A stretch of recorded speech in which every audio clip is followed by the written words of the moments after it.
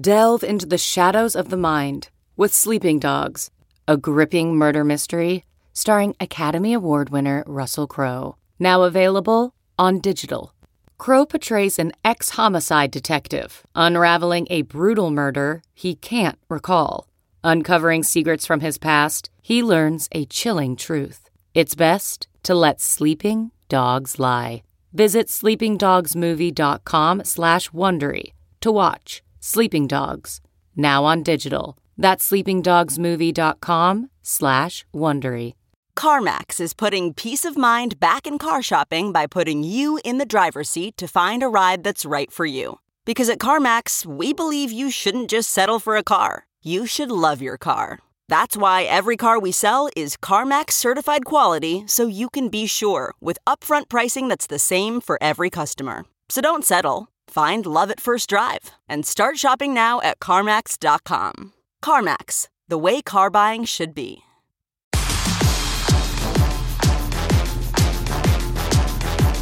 Welcome, everyone. Welcome to the Yahoo Fantasy Football Forecast. It's a handicapping Tuesday coming to your airwaves on Wednesday, and I'm Scott Pianowski, your co-host. We will get to my buddy Frank Schwab, handicapper to the stars, in a minute. You know him over at Yahoo Sportsbook Daily and covering all things NFL. What a man he is. Before we get to that, I want to make sure you know what's going on at BetMGM. If you don't have a BetMGM account, it's a great time to get one. You can place your first bet risk-free up to $1,000. If that bet loses, you can get that bet amount back up to $1,000 added to your account in free bets. You must be 21 years of age or older in Arizona, Colorado, Indiana, Iowa, Michigan, New Jersey, Pennsylvania, Tennessee, Virginia, West Virginia, or Wyoming only, and terms do apply. Go to betmgm.com/Yahoo to get started, or you can use the promo code Yahoo when making that first deposit. Okay, without any further ado, we teased him earlier, Mr. Frank Schwab. Aloha. Hey, what's going on, Scott? It's nice to talk football, although can't lie, a little earlier this week, a little bit of a black cloud hanging over the games with all these COVID tests. Yeah, I mean, we thought we were through with the buys and get on to the fantasy playoffs, but it looks like a monster COVID week. There's already been a bunch of disclosures with COVID. More are coming. According to Adam Schefter, the league received over 60 positive tests from players on Monday and Tuesday. So this is going to be, when you combine that with the fact that we have Thursday, Saturday, Sunday, and Monday games this week. So this is going to be a week where you need to be engaged as much as you can to get the latest news. And it's, it is what it is. It's going to be, we always talk about survive in advance. I mean, survive is really the key word. You're going to survive to your fantasy championship this year, and you're going to have to be ready to make quick moves. And you may be playing some very unusual guys that you're not used to. And it's also going to be a challenge for the handicapping side of it. We'll do the best we can. Again, we're taping this about 4:00 Eastern on Tuesday. So, there may be stuff dated in this podcast, just the way the NFL is. It's a 24/7 news cycle now. And keep that in mind. We do have a really good Thursday game as usual. We'll start with the standalone games, and we'll try to give you the filet cut of the Sunday games, go through the rest of the Sunday slate. So that Thursday game I talked about, probably an AFC West championship game. The Chargers have already beaten the Chiefs once, and then now they redo the matchup. They meet again. The Chiefs are 3-point favorites at LA, where the Chargers famously have no home field advantage. The total is 51.5. This would be 7 wins in a row if the Chiefs can pull it off. Chris Jones of the Kansas City's on the COVID list. Not sure if Austin Eckler will be available. What's your first read on LAC and KC? Yeah, I was immediately all about Kansas City. I do think they're playing better. I don't think you're paying too much here as far as the price goes. I don't know that I'd like to see them have an offensive explosion against somebody other than the Raiders, but still give them credit. They're playing better. The Chargers, they're tough to trust, but this is going to be a theme. We're going to talk about this a lot. The Chris Jones news, he's on the COVID list. That has to be added to the math. Look how bad their defense was early in the year, and Chris Jones kind of playing out of position, playing outside. They move him inside, their entire defense changes. He's that kind of difference maker. He really is. He's one of the 10, 15 real true difference makers on defense in the NFL. And, what happens with him? I don't know. If he's out and, for Thursday game, I don't know if he's vaccinated or not. I don't know all the details on whether he can get the 2 negative tests within 24 hours, whether he would even test negative twice in 24 hours. So if we could just go on as if he's going to be out, it makes it a lot tougher to take the Chiefs. I still probably will lean that way, but I think you have to take everything into account, including Eckler, who I think is going to play. I mean, it sounds like it. My fantasy teams sure hope so. But yeah, a lot of like we start off the week with just this. You kind of throw up your hands and say, how can we even handicap this on a Tuesday? Because there's so much news that's going to come out in the next 48 hours. Yeah, I would have, if not for the COVID stuff, I probably would have led with the fact that favorites dominated in week 14. I'm an underdog guy. Somehow I made money last week, Frank. I think it's because I was more prop driven than side driven, because in a week where I think 3 underdogs covered, what was it? The Ravens miraculously got a cover against the Browns, and then the Falcons and the Rams were mild upset winners. That's it. Every other favorite ticket you punched won. Every favorite tease that you played won. Every square play you could have possibly made. It was the greatest week. If you're a favorite player, if you're a tease player with favorites, you are laughing all the way to the bank as long as you didn't have the Browns. And the Falcons and Rams wins. It's not like they were major upsets. It's not like anybody was shocked by that stuff. So I'm a little bit staggered. I like to be over 500 in the RotoWire staff picks every year. Usually am. Now I got to make a rally in the next few weeks. I'm leaning Chargers here, but not with a lot of conviction. They have no home field advantage. Kansas City's fixed their defense, even if Jones can't go. I mean, we were talking a month into the season. This looked like a historical bad defense. So, it's like get out the list of like the worst defenses in history. Kansas City might be part of it. And the thing that shocks me, if you had told me, if I'd gone away for 2 months, you'd say, oh, yeah, Kansas City fixed their season. I'd be like, oh, Mahomes, the MVP favorite, Tyreek Hill going crazy, Kelsey doing Kelsey things. No, none of that is happening. As you said, we'd like to see the offense play well on somebody not named the Las Vegas Raiders, who they seem to know whatever to do against those guys. Nice job, by the way, Raiders, stomping on the logo and doing If you're going to do that, you can't be down 35-zip at the half. Right, that game was over in what 15 seconds? So the first play first play. Jacobs fumbles, they take it the other way, and it's like, oh, okay, the Raiders are going to get blown up. I should have any Raiders tickets. The moment I saw that, I should have lied bet Kansas City. Swallowed the points. But I'm going to lean Chargers here. I reserve the right to change my mind. I was excited when I saw 2 Saturday games. I like when the NFL shifts to a Saturday model. But unfortunately, this first game, Raiders at Browns, is just a mess right now because the Browns are in absolute COVID hell. Jarvis Landry's not going to go. All 3 of their tight ends right now are in the COVID protocol, and just basically their entire starting offensive line. The 4 or 5 linemen, I believe, are in the COVID protocol right now too. So I don't know what version of the Browns we're getting right now. I'm surprised the line's still up at most books. I think BetMGM is currently showing Browns -3 over the Raiders, which I guess is a comment on how bad the Raiders looked last week and recently. If you threw out the Thanksgiving game, the Raiders have done nothing right for about a month. Total's 42.5. Actually, I kind of shade under on that. I think this Stefanski, I think, is on the COVID list too. I think the Cleveland game plan is going to be, let's maybe play the Belichick Army-Navy game from a couple weeks ago. Let's just hand off the ball 37 times in a row. So I kind of like the under here, even though it's a really small number. What do you feel about the side, Vegas and Cleveland Saturday? Yeah, and they don't even have Kareem Hunt. And that's just an injury. That's not a COVID thing. So you talk about want to hand it off every down. Well, Nick Chubb better buckle up because, I know they got the Ernest too behind him. But, yeah, how could you take the Browns there with any confidence right now? I think if you want to get the Raiders, do it now. Because I don't know that the news gets a ton better. It just stinks. We're talking handicapping. It's supposed to be fun, but it's just so it's such a beatdown right now mentally to be like, you thought we were past this. We thought we're not going to have to deal with any, with the Broncos playing Kendall Hinton at quarterback type of stuff. But here we are. The Browns are in the spot. It stinks for them because if you look at their remaining schedule, they should be the favorite to win that division, just based on the schedule. Really, I think they could overtake the Ravens by the end of the year, but they might lose this game. Just because we saw that last year when they went to the Jets and no receivers whatsoever. They lose the really, really bad Jets team. Jets second one in a row, I think it was. And this has similar vibes to it where you're right. I should be excited for a pretty whatever Saturday game, but it's still a Saturday game. That's always kind of cool. I remember that from my childhood when, oh, wow, there's a Saturday game. And now we're just going to watch a Saturday game where the story's COVID. Okay, well, let's try to figure this out. Let's try to maybe take advantage of it, I guess, is as awful as that sounds from a betting standpoint. So I think taking the Raiders +3 right now makes sense to me. We don't know who's going to be playing for the Browns. They seriously might have to sign guys off the street. It might get that bad there. If I gave you a free mortgage payment bet let's just assume, I don't know what the odds are right now. Let's just assume everybody's at the same odds. And I said, you have to pick a winner of the AFC North. Ooh. Who would you pick?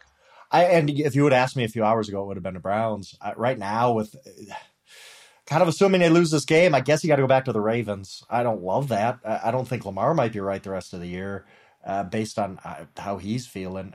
So I guess I'd go Ravens if I had to. I have no idea. I don't know if you have a strong feeling on that. I mean, every team looks broken, right? I mean, I can't remember the last time the Ravens played a game that made me feel good. Pittsburgh. Right.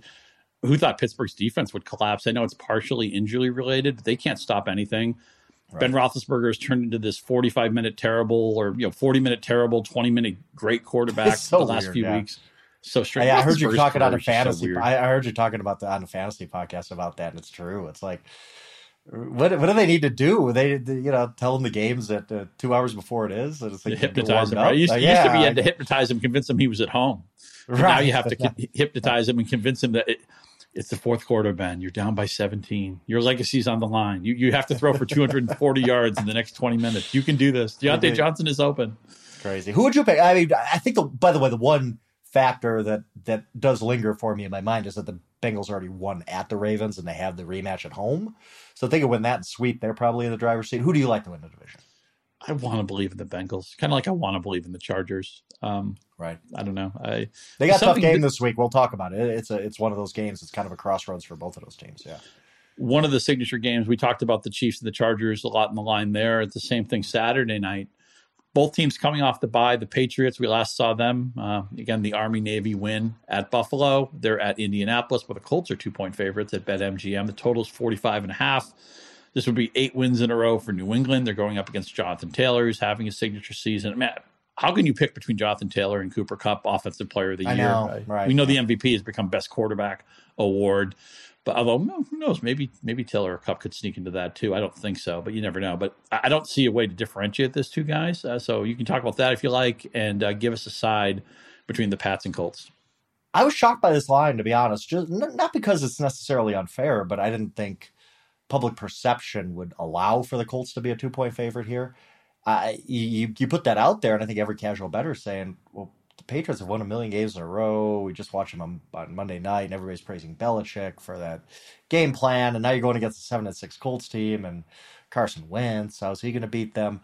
That might not be wrong. I do kind of like the Colts here. I think they're built really well. I think that they could compete in this game. I think it's a really tough test for Mac Jones. The Colts have already come out and said, hey, we're going to try to stop their running game. That's what they do well. We're going to try to take it away. And they do kind of have the personnel to do that, to dictate a little bit of this game. It's a fascinating game. It really is. I'm leaning to Colts. Even when I saw this line, I was like, wow, Patriots underdogs after all they've done. But then you start really thinking it through, and I think the Colts might be the right side here. I think that they're just a really good football team. It's not as, they've lost a lot of close games. That's on them. I'm not trying to excuse that, but I think there's a quality football team that's better in its record, and it's at home, and this is a really big game for their playoff lives, really. Yeah, I wonder. Bill Parcells used to say he tended to side with the team that was more desperate, and if the Colts don't win this game, they're in big trouble. So maybe just more chips in the middle of the pot for the Colts in this game. And by the way, the Patriots, they're sorry, I didn't mean to cut you off, but the Patriots' urgency kind of goes down because the Bills lost, right? Like I mean, now you got a 2-game lead, and this is not a do or die game for the Patriots at all. Yeah, I have to lean Indianapolis for that reason. Although betting against Bill Belichick tends to be terrifying. Do you ever read in this Taylor Kupp thing? Which way do you think that's going to go? It's hard because every time you watch him play, it's like you watched Cooper Kupp last night, and you're like, well, he's got to win, right? And then, we might see Jonathan Taylor on Saturday go for 100 and something, and say, well, how can you vote against that guy? I mean, he's got I think a pretty clear lead in yards. I think he still leads in touchdowns, but Cooper Kupp is doing historic stuff at receiver. I lean Taylor. I might be biased with my Wisconsin ties there, but I don't know. It could go either way. To me, it's 50-50 right now. I'm predicting that Peter King will actually split his vote and vote half for Kupp and half for and maybe Carnell Lake gets Jonathan Taylor. Right, by the way, Favre, in '97, Brett Favre had to split MVP with Barry Sanders because I think Peter King either split his vote or he just straight up voted for Carnell Lake, and Favre was really that covered the Packers shortly after that. It was a pretty funny story on a beat that Favre always would always complain to Peter King about voting for Carnell Lake. There's a great website that has the NFL voting results for MVP, the AP award, which is accepted as general MVP of the NFL. And this has been a pet peeve of mine for years. I wish the MVP voting, or actually all football voting for that matter, would go to a tiered system where you pick, a first, second, third, or even like five guys. And the reason why is because, like, you think of baseball, okay? When you vote for the MVP in baseball, you vote for 10 guys, 1 through 10. And what happens is you get this wonderful grid of like 32 players, and it's descriptive of the season. And if somebody finished 7th in the MVP voting, or 11th in the MVP voting, or 4th in the MVP voting, it means something. Where in the NFL, where you only vote for one guy, it doesn't give us a snapshot of the season. And so there's some interesting.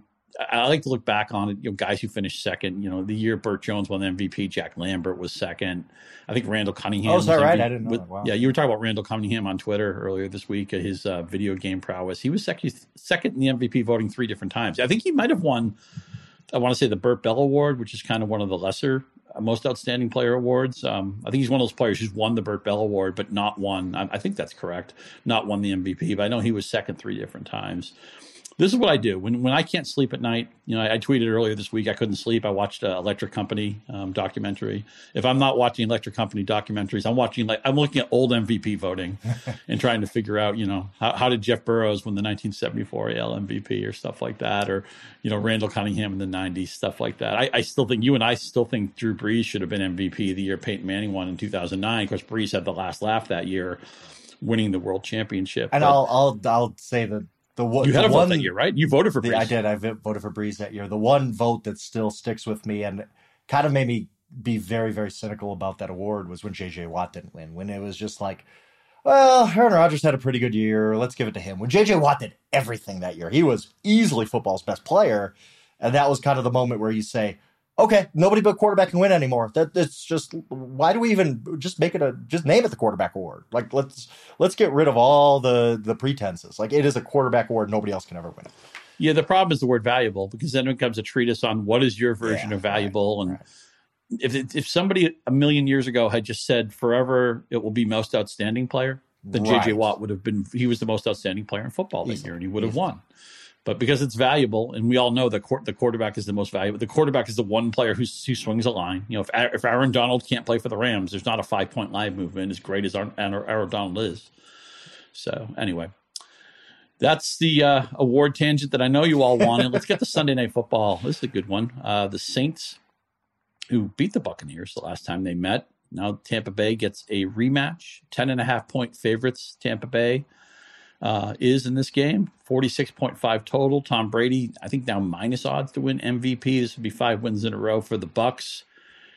You would think Tampa Bay gets revenge here, but 10.5 is a lot of points to swallow. Is Taysom Hill capable of covering on Sunday night? Maybe. Again, the second straight week, I'm going to ask this question. We're in the flex season. Why is this game still on Sunday night? Why? Like, we want to Brady. see the They're going to get a big number for Brady, right? I hate that. I really do. Anyway, the Saints did beat this team, and you're putting up a big number here. I'm not saying that it matches up well, because Tampa Bay famously stops the run, and that's pretty much all Saints got at this point with their quarterback leading the run game. So it worries me to take the Saints, but yet I think that's the only side you can take. I think that we've already watched this team match up pretty well against the Bucs. Their defense is legit.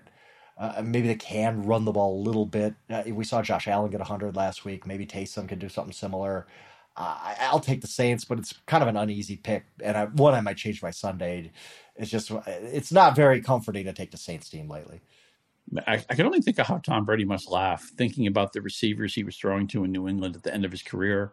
And now he's throwing to, he has such an unbelievable chemistry with Godwin and Evans, and he's always had it with Gronkowski. I mean, some of those catches, that touchdown he threw to Evans in the left corner of the end zone, where the defensive coverage was perfect, but there's no defense for a perfectly executed play. Godwin's been out of his mind for several weeks, putting up monster numbers, and Gronkowski always looks like a high school senior who's been put into like a middle school game, and he's trying as hard as he can. He's just bigger than everybody else, and.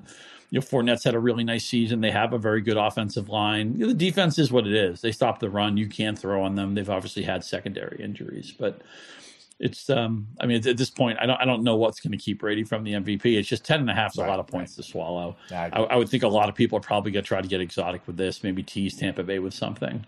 Do you think the Saints? How live are the Saints as actual an upset choice here? Do you think they have a legitimate chance to pull an upset? Probably not. Not much. I mean, a little. You have to say a little bit because they already beat them once with Trevor Siemian, so it's possible.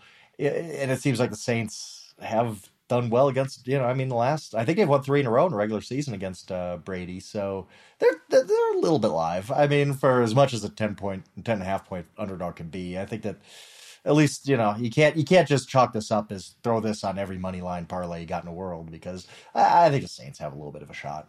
And they're also, as we know, very live in the playoff hunt. Right now, it looks like a team with a losing record may make the NFC playoffs, or, at best, 9-8. I wish they'd go back to 16 games. The day I made NFL commissioner, playoff expansion stinks. They will lop off the 7th team. They will lop off the 17th game. I don't understand why they still go to a 2-bye model. You can have an extra week of programming, and yet no extra tax on the players. You can fool around with that Thursday scheduling where you can get some buys tied to that, and then that's not as taxing physically and mentally, because I think everybody sees that it's not the ideal product, but. They are not consulting me on such things. They did not consult me on the Bears and Vikings on Monday night, but that's the game we got. You can't flex a Monday night game, so we have to watch it. The Vikings are 3.5 point favorites at Chicago. The total is 44.5. Primetime Kirk, primetime Nagy. What do you think, Frank? You talked about the favorites winning big time last week, and we talked about it last Tuesday of there's a group of teams that just seems to be drawing dead, and they're just going to get the heck beat out of them most weeks the rest of the year. And I wrote about it this morning saying there's 6 basically bad teams in the NFL who have, I believe it's 4 or fewer wins. It's the Bears, it's the 2 New York teams, Jaguars, Houston, there's somebody, Detroit's the other one. Of those teams, the last 2 weeks in 12 possible games, there was 11 double-digit losses. There was a 1-11 record against the spread. The only time any of those teams covered was the Lions, who were chasing their first win, and then they got their first win and dropped an absolute egg at Denver because they missed a lot of guys. But what do they got to play for the rest of the way? And I think it fits. Like, maybe I'm wrong. Maybe these underdogs are going to start popping up and having value and all that kind of stuff. But if you think about it, a lot of these teams have lame duck coaches. A lot of these teams, they're done. They have nothing to play for. A lot of these organizations don't really want to win, right? Like they're like, okay, maybe we can move up a draft spot, or so they're going to get looks at younger guys like and injury stuff like the Giants. Why would the Giants play Daniel Jones at this point? Like, it's going to be Mike Glennon the rest of the way. So I think when you're looking at, I'm an underdog better too, but I think when you're looking at this point in the season, you have to factor in motivation. You have to factor in where a team is. Now, playing on Monday night might get the Bears fired up. Like, that might be their motivation. Hey, we can knock the Vikings at least back in the playoff race. We could impress somebody.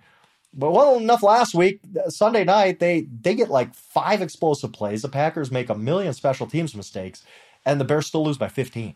So I don't know. I don't know how I could take the Bears here. I don't really love it. But I don't, the Vikings will find a way to blow it late, right? So it almost seems like this is an inevitable weird Bears backdoor cover situation, but I'll still probably have to be on the Vikings, just figuring the Bears just might be, getting ready for the end of the season now. Yeah, I'm leaning Chicago too. As far as talking about some of the bad teams and what do they have to play for, and maybe they'd rather lose anyway. What will happen late in the season every NFL year, it'll be the final week of the season. There'll be a team that has something to play for, a team that have nothing to play for, and the line will be jacked up. A line that will probably normally be 7 or 8 will be like 12. They'll say, okay, you want the team with motivation, you're going to pay a tax for that. I thought there was going to maybe be more of a reaction to what the week we just saw.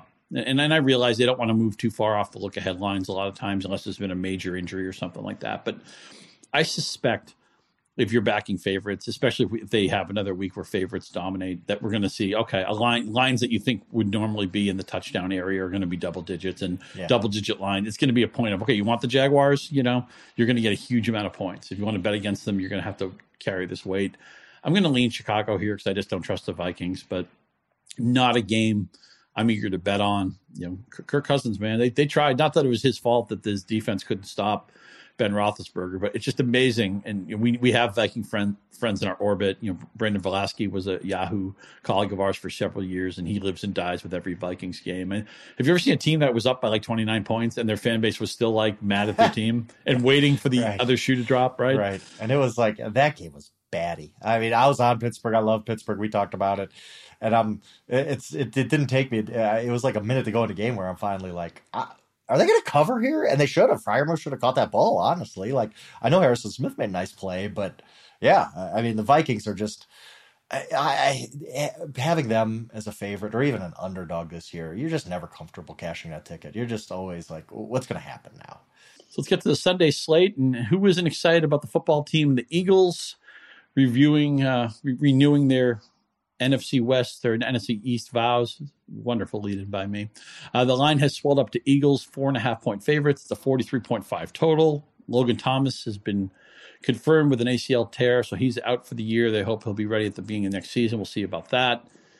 Just when I wanted to trust the WFT, everything went wrong last week. McLaurin got hurt. Not sure his status yet. Taylor Heineke was awful. The only reason they stayed in that game is because Dallas really didn't want to pull away either. Right. They played very poorly in the second half. The Eagles come into this game off the bye.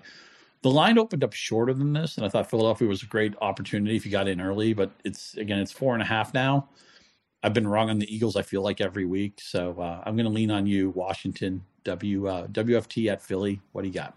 I think if you're good at monitoring news and reading between the lines and all that, if it's me, if I see that Taylor Heineke and Terry McLaurin are going to be okay and play in this game, I'll take Washington in the points. The Eagles aren't. Why are the Eagles 4.5-point favorites here? What have they done? I mean, I know Washington looked terrible last week, but Dallas is a pretty good team, and they got up on them early, and Parsons made a couple of big plays, and it was kind of lights out after that. I think though, if Heineke doesn't play, even I get it. Like, I mean, he's not the world beater that you're really gonna not. You don't want to back Taylor Heineke every week. I get that, but it's still he is their starter. McLaurin is one of the better receivers in the NFL talent-wise to me. If those guys play, I feel comfortable with them. If they don't, I probably will end up on the Eagles. But I think that, the Washington had been playing pretty solid football before last week when they got steamrolled by Dallas. That Dallas loss doesn't change my opinion on them too much. They kind of are what they are. They're a mediocre team that's playing a little bit better, well-coached, and I think the 4.5 is too many. Is there one of the lesser NFC seeds, and maybe it's Minnesota, who we already talked about, that you feel is better than everybody else? The Saints are in that mix. The Eagles are in that mix. WFT's in that mix. Which of those teams, do you believe in any of those teams? Is there one team that stands out to you?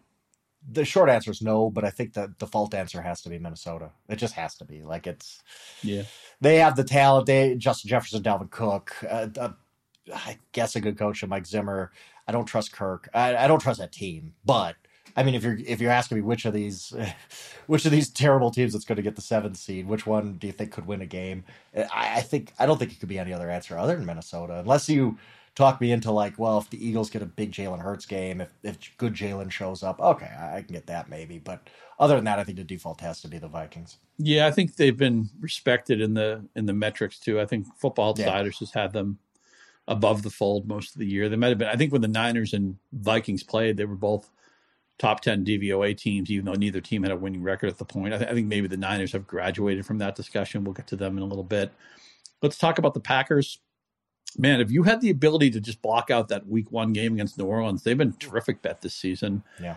And now you're paying a point spread tax. They're going to Baltimore and spotting 4.5. You're telling me this line would be around 10 if the game was in Green Bay? I guess that's the case. We don't know yet about Jackson. I would think he'd probably play, but we don't know. Although, hey, Huntley didn't look bad in a relief stint. The total's really low, 43.5. A lot of low totals this week, probably reflecting December weather and outdoors stuff like that. What's your first look at Green Bay, Baltimore?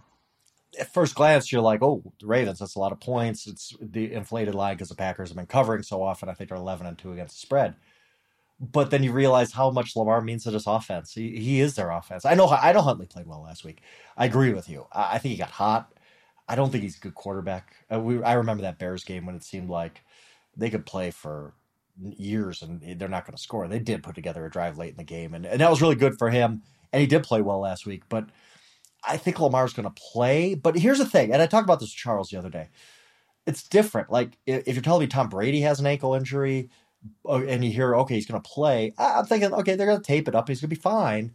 With Lamar with an ankle injury, it's like, can he be Lamar? Is he going to be just sitting in the pocket the whole time? Because that's not his game. That doesn't make him a great player. So I worry. Like I would probably lean to the Ravens here, but I'd be worried to take them because you might look up at that game in the first quarter and be like, Lamar can't move. What are they going to do? Like they're just kind of a conventional offense now, and that's not the way they're built. And the other thing, Baltimore is all the problems in their secondary, which even Cleveland could expose last week. Now you have Aaron Rodgers. Now, and we should also mention Rodgers has got the toe injury. I don't think anybody's worried about him not playing, but he is playing through that. Now, again, it's different because Rodgers doesn't live off his mobility the way Jackson does. But to a team that doesn't have a secondary healthy, good luck with Devontae Adams. They will take deep shots with MVS. Allen Lazard had his, every 5 or 6 weeks relevant game. He was pretty good last week. So you would think that Green Bay's going to score their points. I'm still leaning Ravens here just as a nod to Harbaugh and the infrastructure of Baltimore. And it's a lot of points to be spotting a team that isn't a punching bag. But, man, I can't remember the last time Baltimore played a good football game. Right. The Bengals, man, I told you, I want to believe in the Bengals. They make it hard. There's a coolness factor with Burrow I like. Lamar Chase, I'm never surprised when he makes a great catch. I'm never surprised when he drops the easy one. He did have 2 touchdowns last week. It felt like he could have had 4 of them. Now they go to Denver where the Broncos are 1.5 favorites. The total, another low total here, 43.5. What's your first lean on Cincinnati, Denver? You're going to have to talk me out of the Bengals because I really like them here. I think they're the better team. The Broncos have been good lately. Their defense is playing really well. They can run the ball. And I know people, scoff and laugh at, establish a run, blah, blah, blah. But that's who they are. That's what they do well. They take a lot off Teddy's plate by just saying, Javonte and Melvin are going to get 35 carries. That's our game. That's how we're going to win. Go stop it. If you can, you're going to beat us.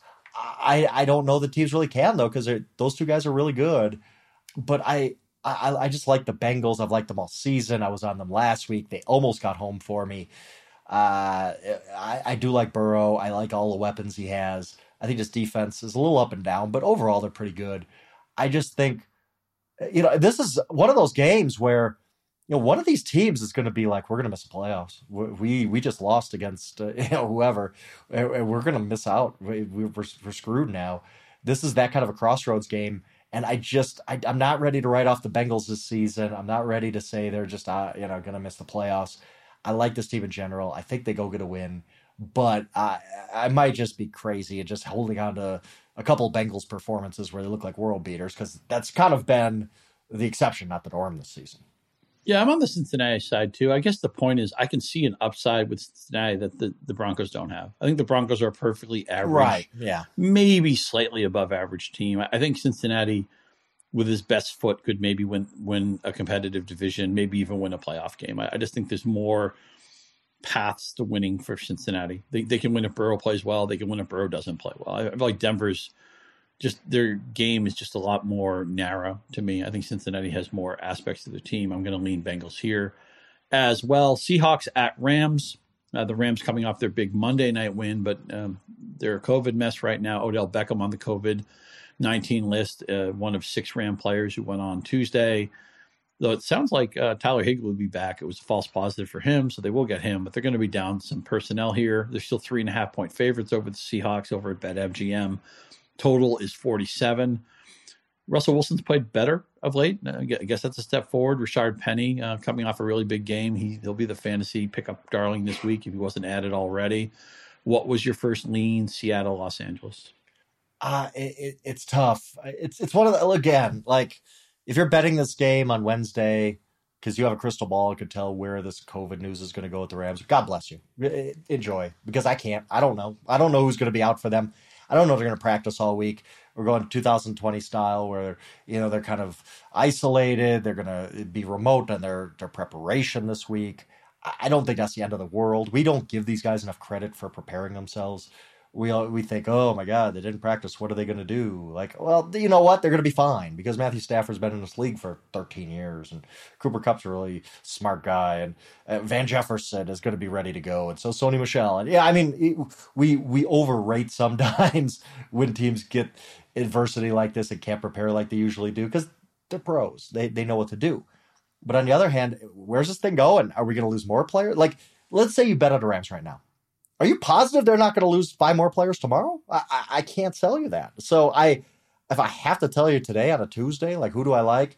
I'll probably take the Rams because I don't think Seattle's out of the woods yet just because they beat the Texans. The Texans are god-awful.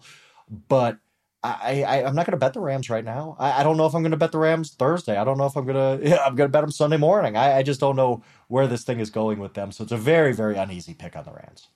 Yeah, I lean Rams too, although short week, COVID week. And I guess do we give Seattle credit for their offense looking better, but against a really bad team? I mean, how much? Right.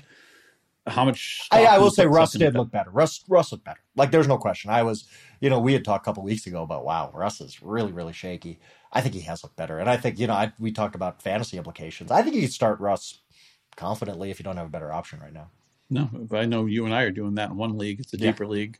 But the days of the Russell Wilson, Taylor Heineke debate or Jimmy Garoppolo debate are temporarily on ice. Switch to the lightning round. We don't have to talk as long on these games. Carolina. Cam Newton, by the way, very quietly lost his last 11 starts for the Panthers. Quarterback wins came up recently on Twitter. There's a little go back, and one of my readers made a great point. I would mention the guy by name if I could remember who it was, but said quarterback wins aren't great in the micro where you can Mac Jones get a quarterback win at Buffalo, but they're really good in the macro where if you look at all the all-time winningest quarterbacks or the best winning percentages, those are generally the best quarterbacks in history. I don't think it's is it Cam Newton's fault they've lost 11 straight games he started in Carolina? Not entirely, but I mean, it's not like they really should be 8-3 or something like that. I don't know. It's not fun to see Cam Newton's career kind of end like this, but it's just hard for me to have a lot of faith in him. I'm not even sure he's going to be the starter in this game. Could be PJ Walker. They go to Buffalo, who needs a win like plasma, and the line represents that. Buffalo's a 10.5-point favorite. Another low total, 43.5. What was your first kick on Carolina Buffalo? I mean, I think that strangely the Bills are the more desperate team here, and it's I keep writing this and saying it or whatever. It's going to sneak up on people that the Bills might miss the playoffs. They're no lock to make the playoffs right now. They need wins badly, and this is a team they should handle. I'll be on the Bills. I don't love laying. I never love laying double digits, but Panthers team is just broken. I think the whole let's fire Joe Brady, that didn't do anything to help them. They're just not good right now. They're just not good in any phase of the game. Even their defense has really kind of fallen back, I think. I don't trust them right now. Nothing has looked good from the Panthers. I was on the Falcons last week. Felt really good about it. They got a pretty easy win, pretty easy cover. I don't know why. For a guy who was on the Panthers so often the first 2 months of the season, I've kind of done a 180 and just been like, I don't know how I could take this team down the stretch after what I've seen. And we have seen Buffalo play the bully sometimes, right? I mean, they played the Texans, beat the living snot out of them. They handled Miami before Miami kind of got their season turned around easily twice. So maybe they turn into what we were saying about the Rams a few weeks ago, where you put an inferior team in front of them. They take care of business, but you don't know how much you can trust them against a legitimate team. I think a lot of people are going to be looking to tease this game. In the 2 or 3 team teaser will be attractive because people can't imagine Carolina coming in here and winning a game. They may not have DJ Moore. We know they won't have McCaffrey, Chuba Hubbard, just a guy. They don't even know who their quarterback is. They may play 2 quarterbacks in this game. The Jets, the New York Jets, playing Miami, one of the hottest teams in football. What a job Brian Flores has done. If they win this week, they're back to 7-7 off a 1-7 start. What a amazing turnaround. Miami's 8.5-point favorite at BetMGM. It's a 42.5 total. The totals are just so low this week. Yeah. We don't know what Miami's going to do at running back. A lot of COVID issues there. It could be Malcolm Brown, who may be ready to come off IR. The Jets are hoping to get Michael Carter back. I have a fantasy team that would welcome that. What was your first blush on New York, Miami? Sure. And let me go back to something I talked about earlier, which is going to be a theme for me these last few weeks. When I talk about these group of bad teams, 6 basically, there's going to be times when it's just like, there's too many points. It's still like, I don't feel comfortable. I'm not rushing to the window to bet Miami minus 8.5 just because I think the Jets have kind of mailed it in this season. I get that there's going to be some times when these lines are just too big and you got to avoid them. All I'm saying with these teams, these 6 really, really bad teams, beware. Just think, 8.5 with the Jets, sure. The Jets might go out and lose this game by 31. Like would it shock you if this game was 31-3? Like, no, of course not. The Jets are really, really bad at football. Zach Wilson's an issue, honestly. I'm worried about him. Let's put it that way. I don't think they're well coached. I don't think their defense is worth anything and can stop anybody. But, I mean, do I love the idea of Miami minus 8.5? Like, they're a pretty mediocre team, and 8.5's a lot. So I can't say I love it. I'll be on the Dolphins and, the pick'em pools me and you are in, but I'm not saying I probably will tease them, but I'm not sitting here saying go and bet everything you got on the Dolphins minus 8.5 because the Jets stink. I'm just saying if you're going to back the Jets, at least think twice before you go to the window. I mean, because this team just looks like it has a couple tee times for the Monday after the season already. It doesn't look good for them at all. I mean, this is screaming for a teaser. The 6-point teaser, you get past the 7, the 4, the 3, the 6. You get past all the key numbers, right? The Stanford Wong tees. So if you can find another team that makes sense, I would think that's the way to go, especially now, because I would think by Sunday this line could easily be 9, 9.5, or 10. Yeah. Oh, I assume. I mean, who wants to bet the Jets right now? They're terrible. Well, who wants to bet the Detroit Lions? They're at home, catching 13.5 to Arizona, who lost on Monday, and not sure who's going to be available. James Conner got dinged up late in that game, headed for an MRI. DeAndre Hopkins got dinged up late in that game. He's headed for an MRI. He doesn't have a 100-yard game this season, which is just amazing to me. Even Kyler, I thought, was running a little bit hobbled late in that game, although I have no reason to think he won't play. There's a lot of wood to lay on the road. Again, the Cardinals at Detroit, the 13.5-point spread, 47.5 total, if you're so inclined. Detroit, are they just satisfied now? They got their win. They didn't do anything at Denver, and they're another team that had some COVID issues last week and some injuries, right? No Swift, no Hawkinson, no Jamal Williams. Craig Reynolds out of nowhere was their go-to back and actually looked pretty good. Yeah. What's your first thought on Arizona, Detroit? Another injury report game for me and / COVID list game for me. Like, I want to see who the Lions have. Like, if you're telling me that Hawkinson and or DeAndre Swift or just some of these depth guys come back, I'll feel more confident with the Lions.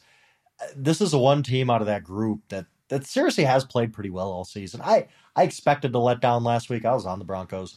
I figured, you just won a Super Bowl. What are you going to do? You're really going to get up to play at Denver the next week? No, you're not. But this team has played hard all year. Even in games there's been a couple games the game's gotten away from them. They've gotten blown out. But I don't attribute that to effort necessarily. It's just they're not very good. So I think most weeks they're playing hard. It's gonna be a lot for Dan Campbell to get these guys playing hard the last 4 weeks. Now, what's your motivation? We got to play for. But 13.5 at home is a lot. And this Cardinals team, there's two ways this could go. You could talk yourself into either one, and it's going to be confirmation bias either way. The Cardinals upset that they lost a game they probably should have won, that really kind of screwed up their season a little bit. Now they're a 3 seed in the NFC. They got a tough schedule coming up. You're looking at you went from you played 3 months as the best team in football. You lose one game, and you're down to number 3 in the NFC, looking up at Tampa Bay and Green Bay. Like, good luck. You're really going to go on the road and win 1 week at Tampa Bay and the next week at Green Bay? I don't see anybody doing that. So the Cardinals really, really disappointing loss. Either you come back and you just beat the heck out of somebody, take out your frustration, or you're kind of let down a little bit. That was a huge game for them. It's going to be tough, I think, anyway, for Cliff to get that team ready to. How do you? Hey, let's go play this Lions team. They're really, really good, even though they're 11-1. Like, don't underestimate them. Well, you can underestimate them. They're pretty bad. So I think it's tough for me to assume the Cardinals are going to be fully motivated here. The Lions have played hard. I know that they don't have a lot of motivation, but 13.5's a lot, so I'll probably end up on the Lions. I'll probably lean Detroit too. If I gave you the free ticket, again, I apologize not having the numbers in front of me, Coach of the Year, would you be more likely to put it on Belichick, put it on Cliff Kingsbury? Do you have another contender that you're interested in? How do you see that? There's one. Look, if we're talking about odds, I haven't looked at the BetMGM odds today, but I wonder what Matt LaFleur is getting. Because at some point, I just wrote this for Power Rankings. That, yes. Yeah, it's like there's 4 coaches in NFL history who have a 70% win percentage. In the modern era, the number one guy is John Madden at 75.9%. Matt LaFleur's at 80. Nobody else has done this. Like, this is amazing. Like, the top guy is Guy Chamberlain, who was like a player coach for the Canton Bulldogs in the 20s. Everybody else is so far behind Matt LaFleur that at some point it's just, I get it. Aaron Rodgers, you inherited him. You kind of woke up on third base, thought you had a triple type of deal. But at some point results play. And he's dealt with injury things. He's dealt with Aaron Rodgers situations. And all they keep doing is winning.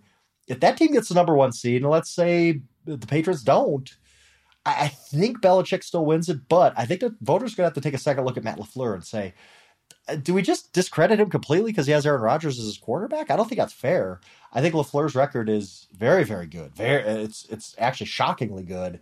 And I think he deserves some consideration for that award. And I think he'll be, I haven't, like I said, I haven't seen the odds, but I'm sure it's much, much higher than Belichick at this point. I remember the year I bet against Guy Chamberlain. It just killed me. Man. I was just fading him every week.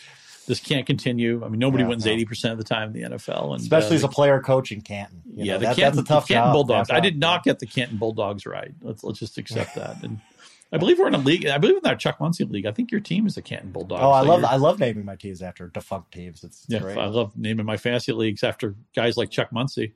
Yeah, right. And one of my basketball teams is the Anaheim Amigos. Go look that up. There you go. Yeah, Chuck Muncie should have won the 1975 Heisman, but Archie Griffin, they wanted to give to him. Ohio State was number 1 that year. How did you do in the Kevin Kaduk Heisman poll, Heisman quiz? I think I got 5 out of 10. I was about there, yeah. Maybe 6. There were some that I was just embarrassed to miss, yeah. Shout out to our former colleague, Kevin Kaduk, good friend, obviously a college buddy of yours.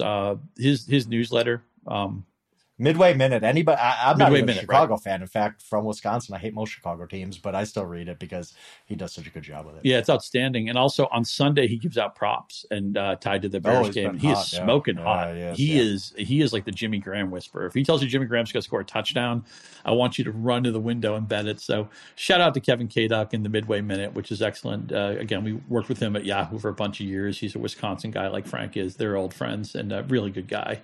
So I hope you get some Kaduk in your life. It's a Midway Minute in your life. You don't have to be a Chicago fan. I'm not a Chicago fan either, but I'm a Kevin Kaduk fan. Right. Happy to give him a hit. How about the Cowboys and Giants rematch? Cowboys won the first one pretty easily. Now they go to the Meadowlands. Giants are catching 10.5. Over under 44.5. Again, is Daniel Jones playing? I don't think he will, but he could get cleared by a specialist. He saw him Monday. I haven't seen any news of something is broken in the last couple hours. I missed it. Not that Daniel Jones makes the biggest difference in the world, but he's better than Mike Glennon. And if this is a Daniel Jones game, I might take a look at the Giants. If it's not, I don't really see why. I just can't. Again, I'm going to keep coming back to this theme. I'm not necessarily saying put your mortgage payment on the Cowboys in this game just because the Giants have given up. But you have to know that there's a serious possibility the Giants could just be like, whatever, we're down 24-zip at half. We don't really like Joe Judge. Mike Glennon's our freaking quarterback. What do you want us to do? What you want us to go cover 10.5? We can't do it. We're not that good. So I can't endorse any pick of the Giants right here. Maybe Daniel Jones plays because he is better than their other options. If he doesn't, there's no way in heck I'll be involved in the New York Giants business. I wonder if Judge is in trouble. Do you think he's in any danger? They say he'll be back. I think I read something tomorrow said he will be back. Back. This source said this about, and he probably will. I thought they did play hard for him late last year. It was a team that I was riding a lot betting wise, and then it comes back this year, and it's just been a disaster. It has been really bad. So I think a third year is in order for him. Titans on the road at Pittsburgh. Pittsburgh currently a 2-point underdog. Another super low total, 41.5. Just hard to know what version of the Tennessee offense is going to be in uniform on Sunday. They don't really have any running backs right now. Maybe they'll get Derrick Henry back later in the season. And Pittsburgh's just such a up and down team, right? You watch Pittsburgh for the wrong hour, and they look like you would think they're the winless team, right? And then, Ben Roethlisberger cramming, doing his term paper the night before. I heard that. I heard you say, I laughed out loud when he said that on the fantasy, the Monday podcast. I was like, that is the perfect explanation that he's just cramming everything into the fourth quarter like a college student. Yeah, my dog has obviously got a lot of feelings on this game. Maybe it's the Roethlisberger thing because he's barking here. What does the barking mean, Tennessee or Pittsburgh? I like Pittsburgh. I'm going to be stubborn. It's one of the leaks sometimes in my fantasy games, sometimes in my betting, that I will just get stubborn. And I've been stubborn on the Steelers saying, I like this team. I think they battle usually, not in the first 3 quarters against Minnesota, but they came back, right? Like that was impressive for them to put together that quarter. I will be checking again. I hate to keep saying this, but you have to. TJ Watt is maybe the most valuable defensive player in the league. So if he's out, that might change my math. if he plays, I feel pretty good about the Steelers here. I'll be on a money line. I'll be on him +2. I think that the Titans are just so limited offensively. And we saw, like, Julio Jones came back last week, and I had a couple of fantasy leagues where I had to throw him in. Like, I got no options. I got to try you, Julio. And he was like 4 catches, 34 yards. And it's like, okay, that's who Julio is at this point in his career. He's probably cooked. Like, he's just not going to happen for him anymore. So where does their offense come from? And I know the Steelers defense has been struggling, but I still don't think the Titans offense can get over on them. So Steelers at home in a desperate spot. The Titans aren't desperate at all. I don't really know what they're playing for. They're going to beat the Colts in the division. There's really no question about that. I think Steelers are a good play here. I think that they might be my number 1 play of the week, actually. Yeah, I got to give a nod to Tomlin, at least getting his team to show up. And again, at times they've looked awful. It was miraculous they found a way to beat Baltimore. Miraculous they got back into that Minnesota game. But my respect for Tomlin has me siding with Pittsburgh. The Texans, the Jaguars, NFL signature game of the week. For some reason, the Jags are 3.5-point favorites. I'll tell you what, I'll bet against Urban Meyer. If you're going to give me points and let me bet against Urban Meyer, I'm happy to do it. The total's 39.5. Man, is that a low total? I don't think Davis Mills has looked that bad. Right. Look, is he going to be an NFL starter for 5-10 years? I don't know. Probably not. I mean, the odds are against any journeyman kind of making it, but at least we're getting a chance to see him play. I think he makes Brandon Cooks relevant for fantasy. Mm-hmm. I'm going to be on the Texans in this game. What say you? Yeah, maybe Nico Collins, too, had a nice game last week, and I was looking at him in a deep league. I'll say, I have to say this. It sounds hot takey, but I think it bears out. If you're taking Davis Mills and Trevor Lawrence and saying, who's had the 2 best games among these guys all season? It's Davis Mills. It's Mills. The one against the Patriots, the one last week. Trevor Lawrence is just backsliding like crazy. Like, he looks bad right now. And I get it. It's kind of the whole like Darnold Adam Gase thing where you're like, well, what can he do? He's with this terrible coaching staff. I get that. I think Trevor Lawrence will probably be fine if they fire everybody at the end of the year. It's a toxic environment, but the fact is that this is what we got this week. And the Jaguars -3.5 is crazy to me. Look, again, am I excited to bet the Houston Texans in this game? No, they're a really, really bad football team. But at this point, Davis Mills might be the better quarterback. As we sit here on this mid-December 2021, who would you have more faith in, Davis Mills or Trevor Lawrence? And it's probably Davis Mills. As sad as that is, just because of the environment around both of these guys.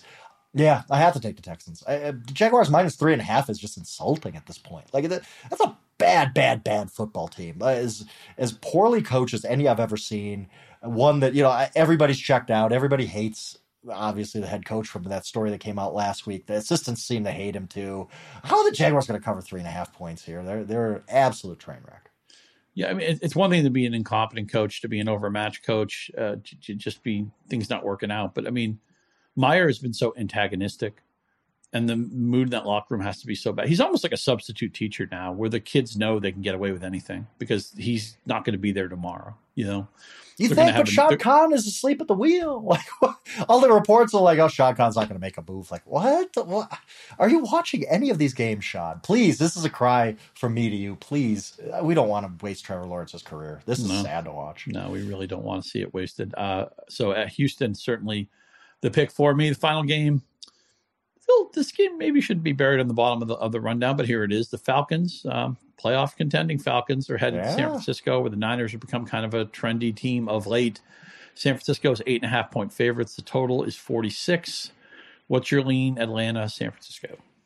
It just seems like too many points. Not that I'm really excited for the Falcons or anything they've done. And I do like the 49ers. I think when they have Kittle and Debo on the field at the same time, they're good. And I'll maybe Mitchell back too. Yeah. And I'll throw this question to you because I couldn't come up with a decent answer when I asked Charles the other night.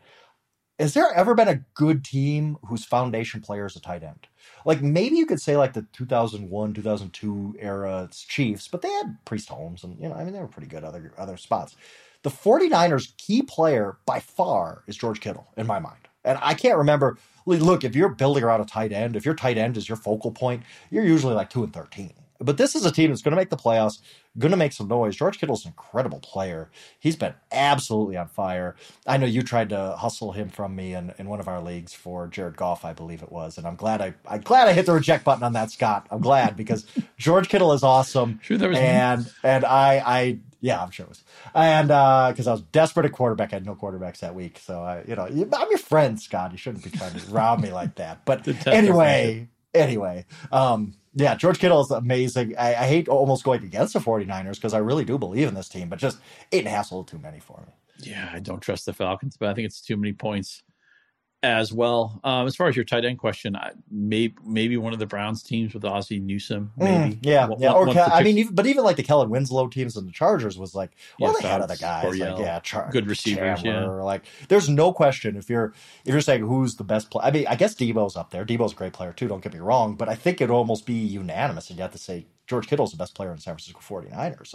I guess I'm probably shortchanging Debo there, but I just find the whole dynamic kind of weird and fun and awesome that the best player on a really, really good team is a tight end, and he deserves those kudos because he's also like fantastic. The emotional soul and epicenter. And of the team, right? He sets a tone for them in a run game. I mean, he blocks his butt off. Like, I mean, nothing against Travis Kelce or Mark Andrews or anybody like that, but those guys ain't blocking like George Kittle. Like, he gets after it, and I think he sets a tone for that team. I think he's just one of the most fun players to watch. If you're telling me who are the 10 most enjoyable players to watch in the league, George Kittle makes that list for me.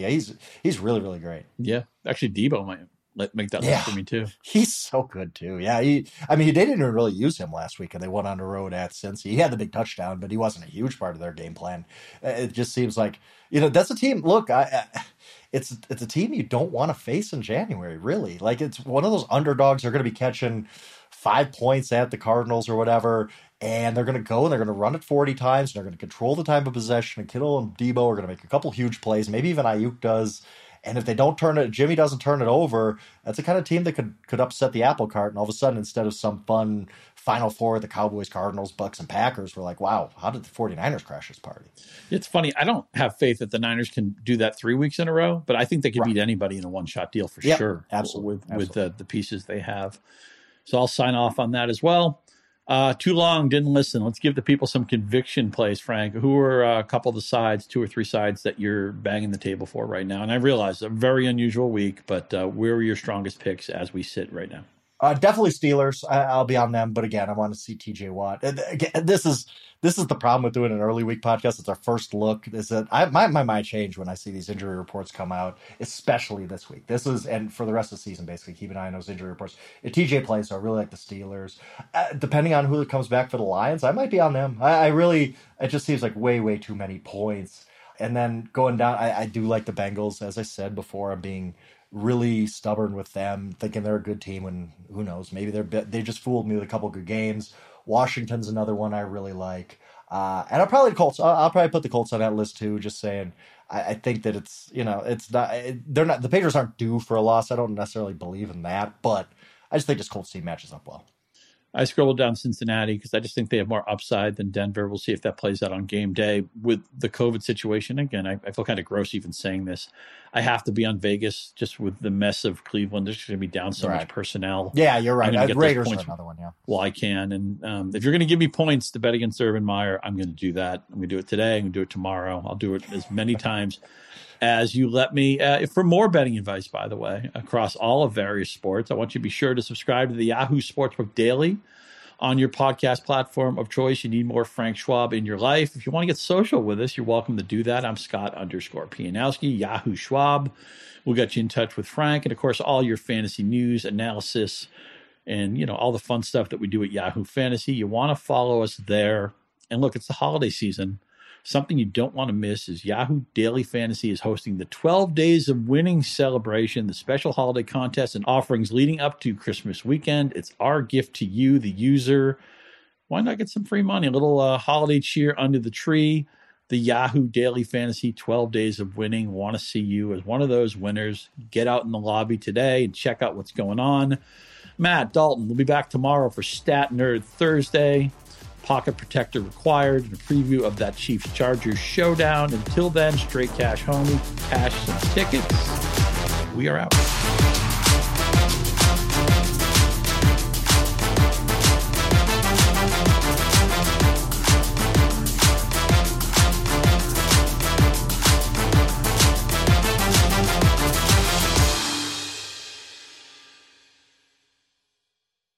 One, two, three, 4. Those are numbers, but you already knew that. If you want to know what number you're going to pay each month for your car, use Kelley Blue Book My Wallet on AutoTrader. They're really good at numbers. AutoTrader.